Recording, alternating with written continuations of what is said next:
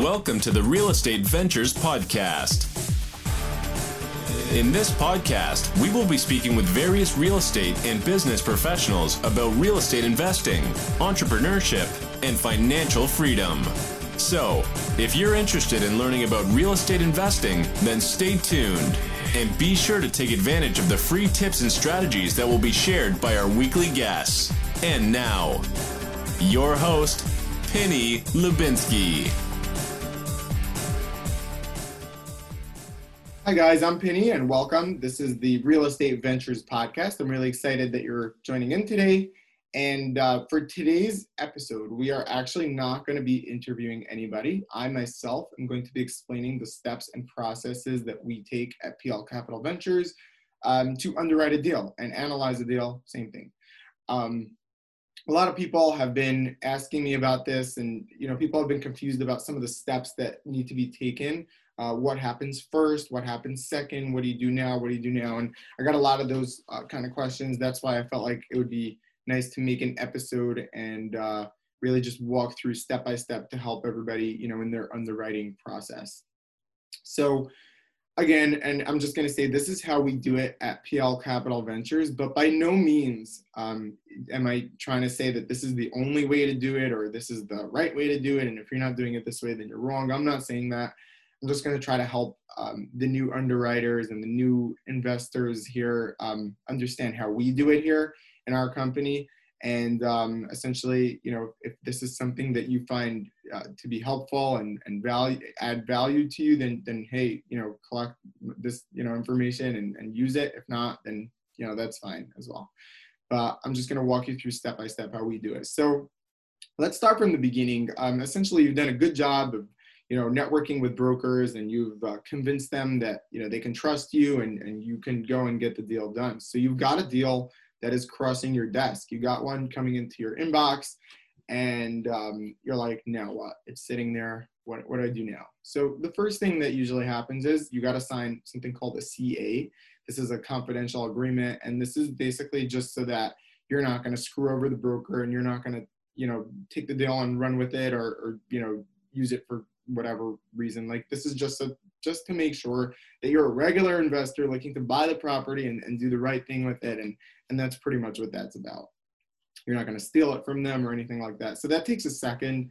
Broker emails it over. Sometimes it's DocuSign. You can get that done pretty quickly, painlessly, send it back, and you're done with that. The next thing that's going to happen is you're going to get something called an offering memorandum. And what that is basically the broker sending you over something that they worked on, I guess, together with the seller. And it's just this like pamphlet, and it's explaining like all the high level bullet points of the property, explaining like some of the projections, like what they project you can return, what returns you can get, as well as a little bit about the market and the sub-market and maybe the rents or, all that kind of stuff. So you're going to see all that in the offering memorandum. We call it the OM, same thing. Essentially, the first thing we do is we read through that just because we want to make sure that we're not wasting time. Because at this point, we're getting a lot of deals crossing through our desk, and we want to make sure that we can't analyze every single one from start to finish. It's just going to be too much time. It's too time consuming. So we really need to limit it to the ones that are really, up our alley.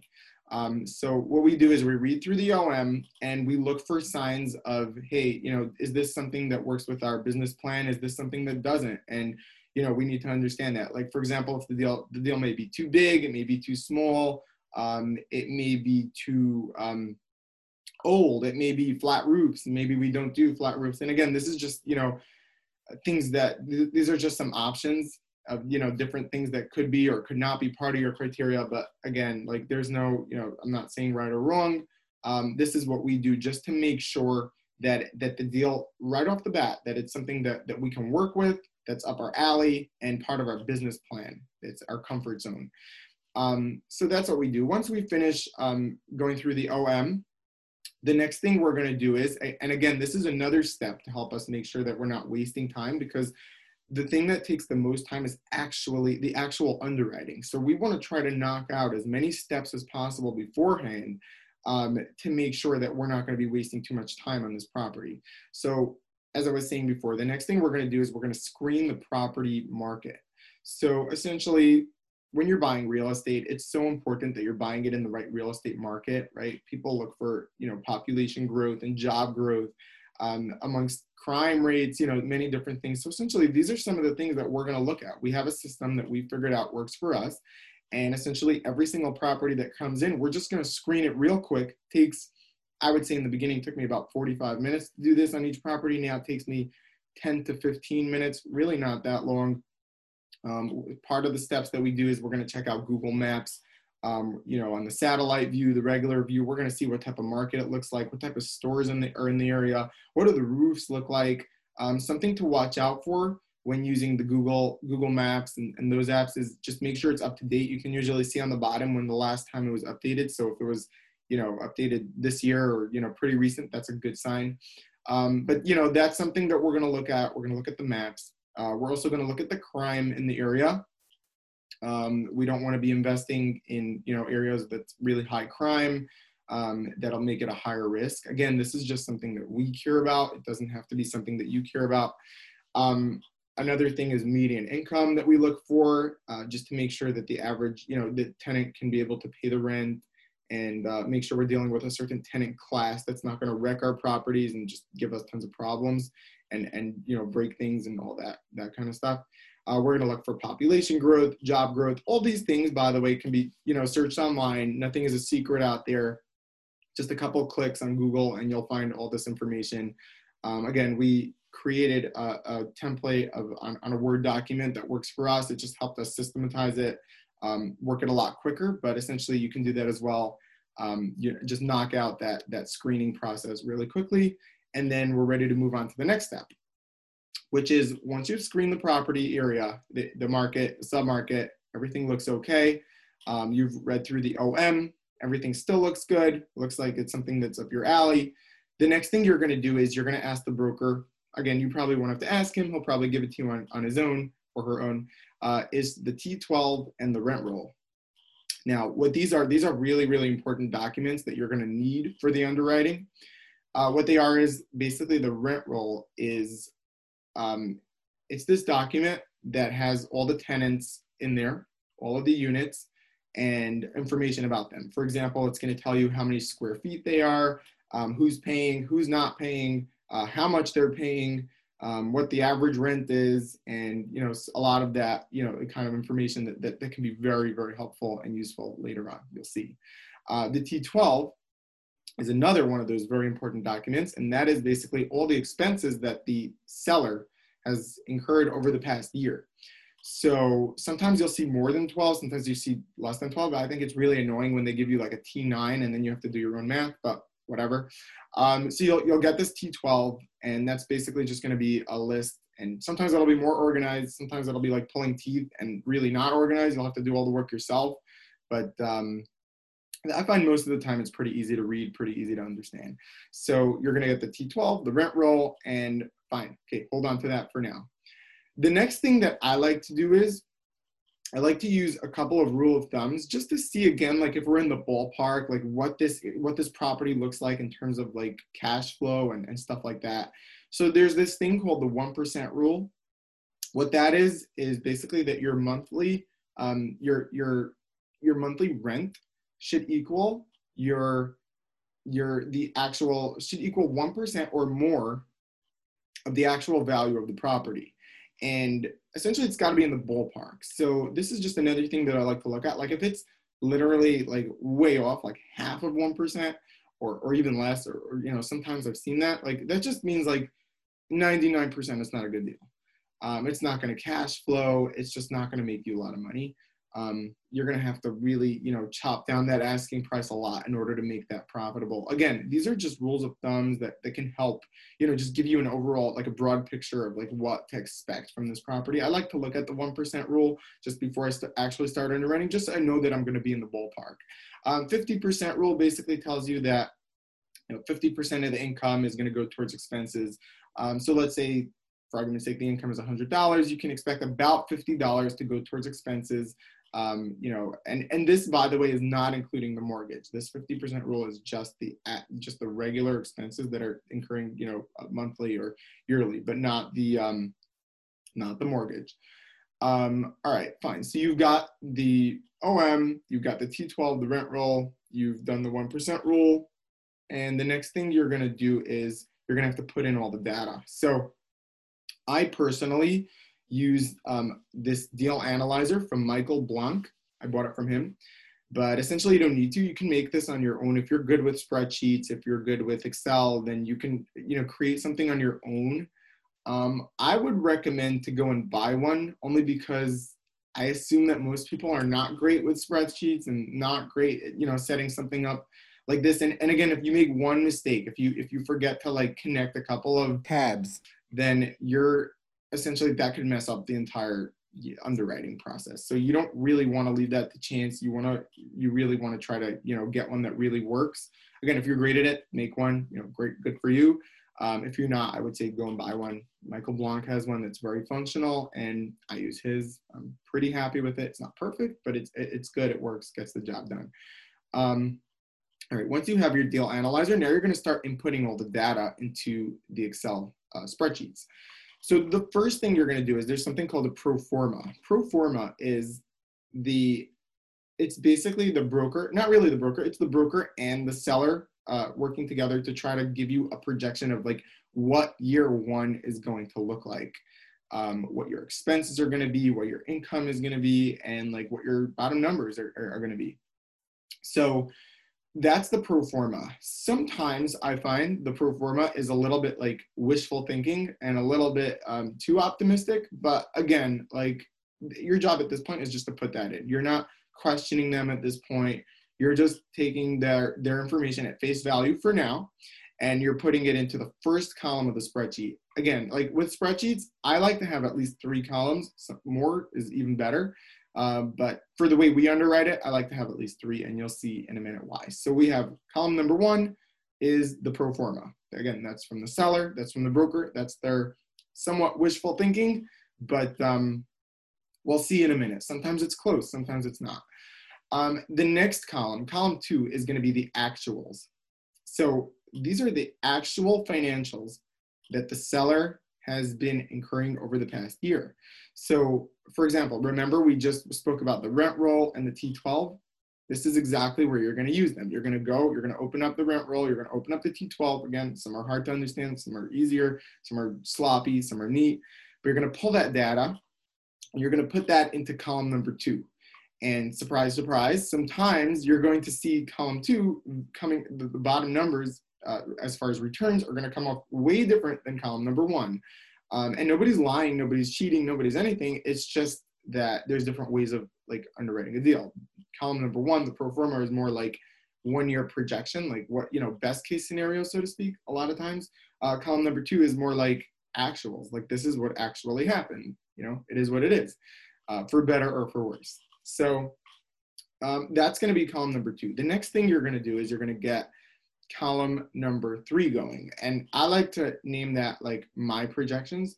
So essentially, this is not what the broker said. This is not what the T12 is. This is a combination of those first 2 columns and my own brain, like my own experience, my own knowledge of the market, and my understanding from underwriting properties. So essentially, let's say I know the market and I know that insurance costs this and this much, or payroll costs this and this much in this market. I can put in my own numbers in this 3rd column, and I'm gonna take what they said with a little bit of a grain of salt, and I'm gonna try to make like a combination of my my knowledge of this market and this property together with theirs, and that is how I'm gonna formulate the 3rd column. And again, you'll probably see all 3 columns come in with different numbers on the bottom as far as, what your returns are and how much money you're going to be making. But I think it's important to have all those 3 columns on the same page so you can sort of look at them right next to each other at the same time and see where they differ and see what you would do differently. That's essentially how that goes. That's the basic part of, the underwriting. In Michael Blanc's deal analyzer, he also has a returns tab. and some other cool tabs, a summary tab. So you'll be able to see exactly how much money you're going to make at what stage in the game, and how much goes to the investors, how much goes to the, to the key principal, how much goes to the general partners, the limited partners, and everybody at any stage of the game, which I think is very valuable.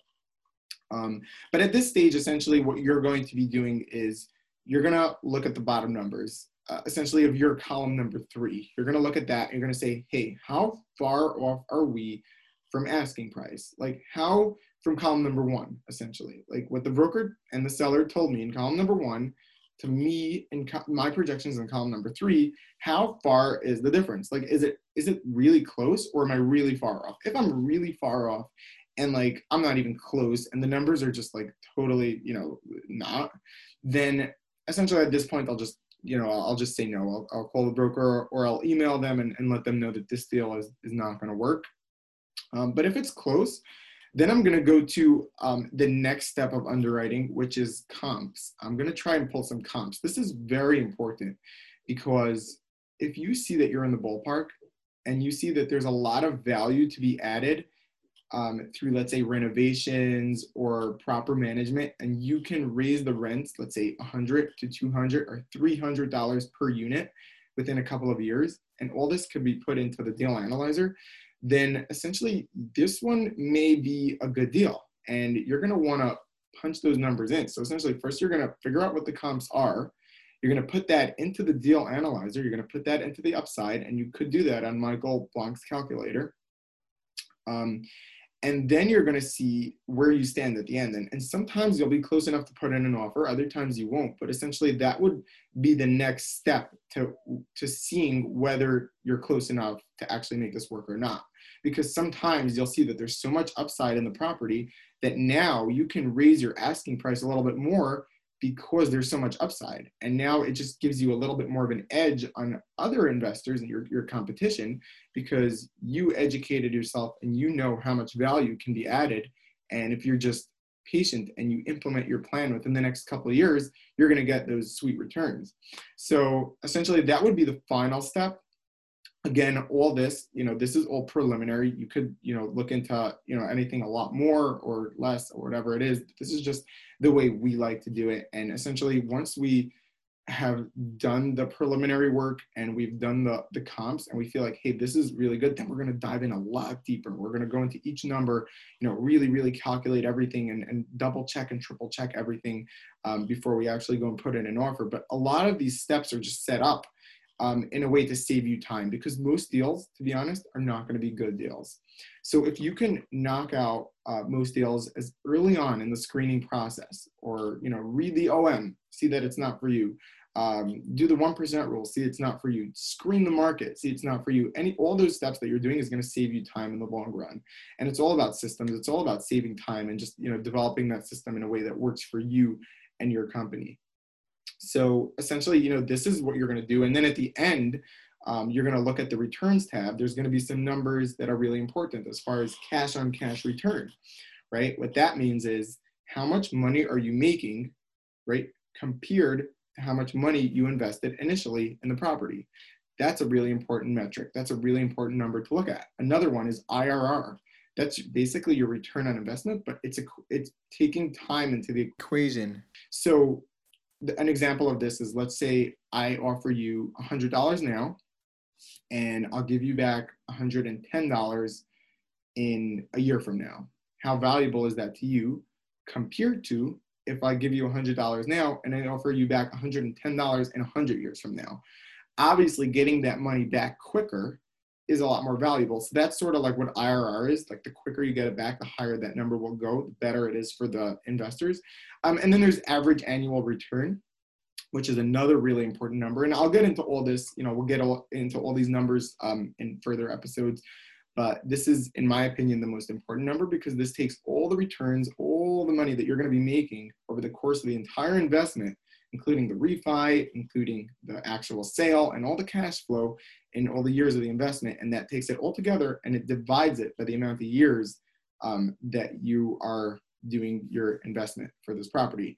And that number is essentially the actual most realistic number that you can give the investors and have them understand. So again, you're going to take these three numbers, these metrics, and you're going to see at the end of the day, once you're done analyzing the property, how much returns, are available for you, how much returns are available for your investors, and just does this deal work essentially, or does it not work?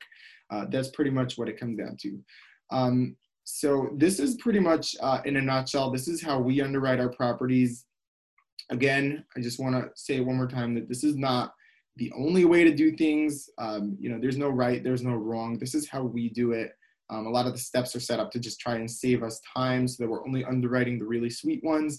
But essentially, this is how we do it. And I hope I was able to add value today and, teach you a thing or two about underwriting and, our steps and how we go about it. So once again, I just want to thank everybody for tuning in, and hope you enjoyed and hope you continue to tune into future episodes. Thanks so much and enjoy. Bye.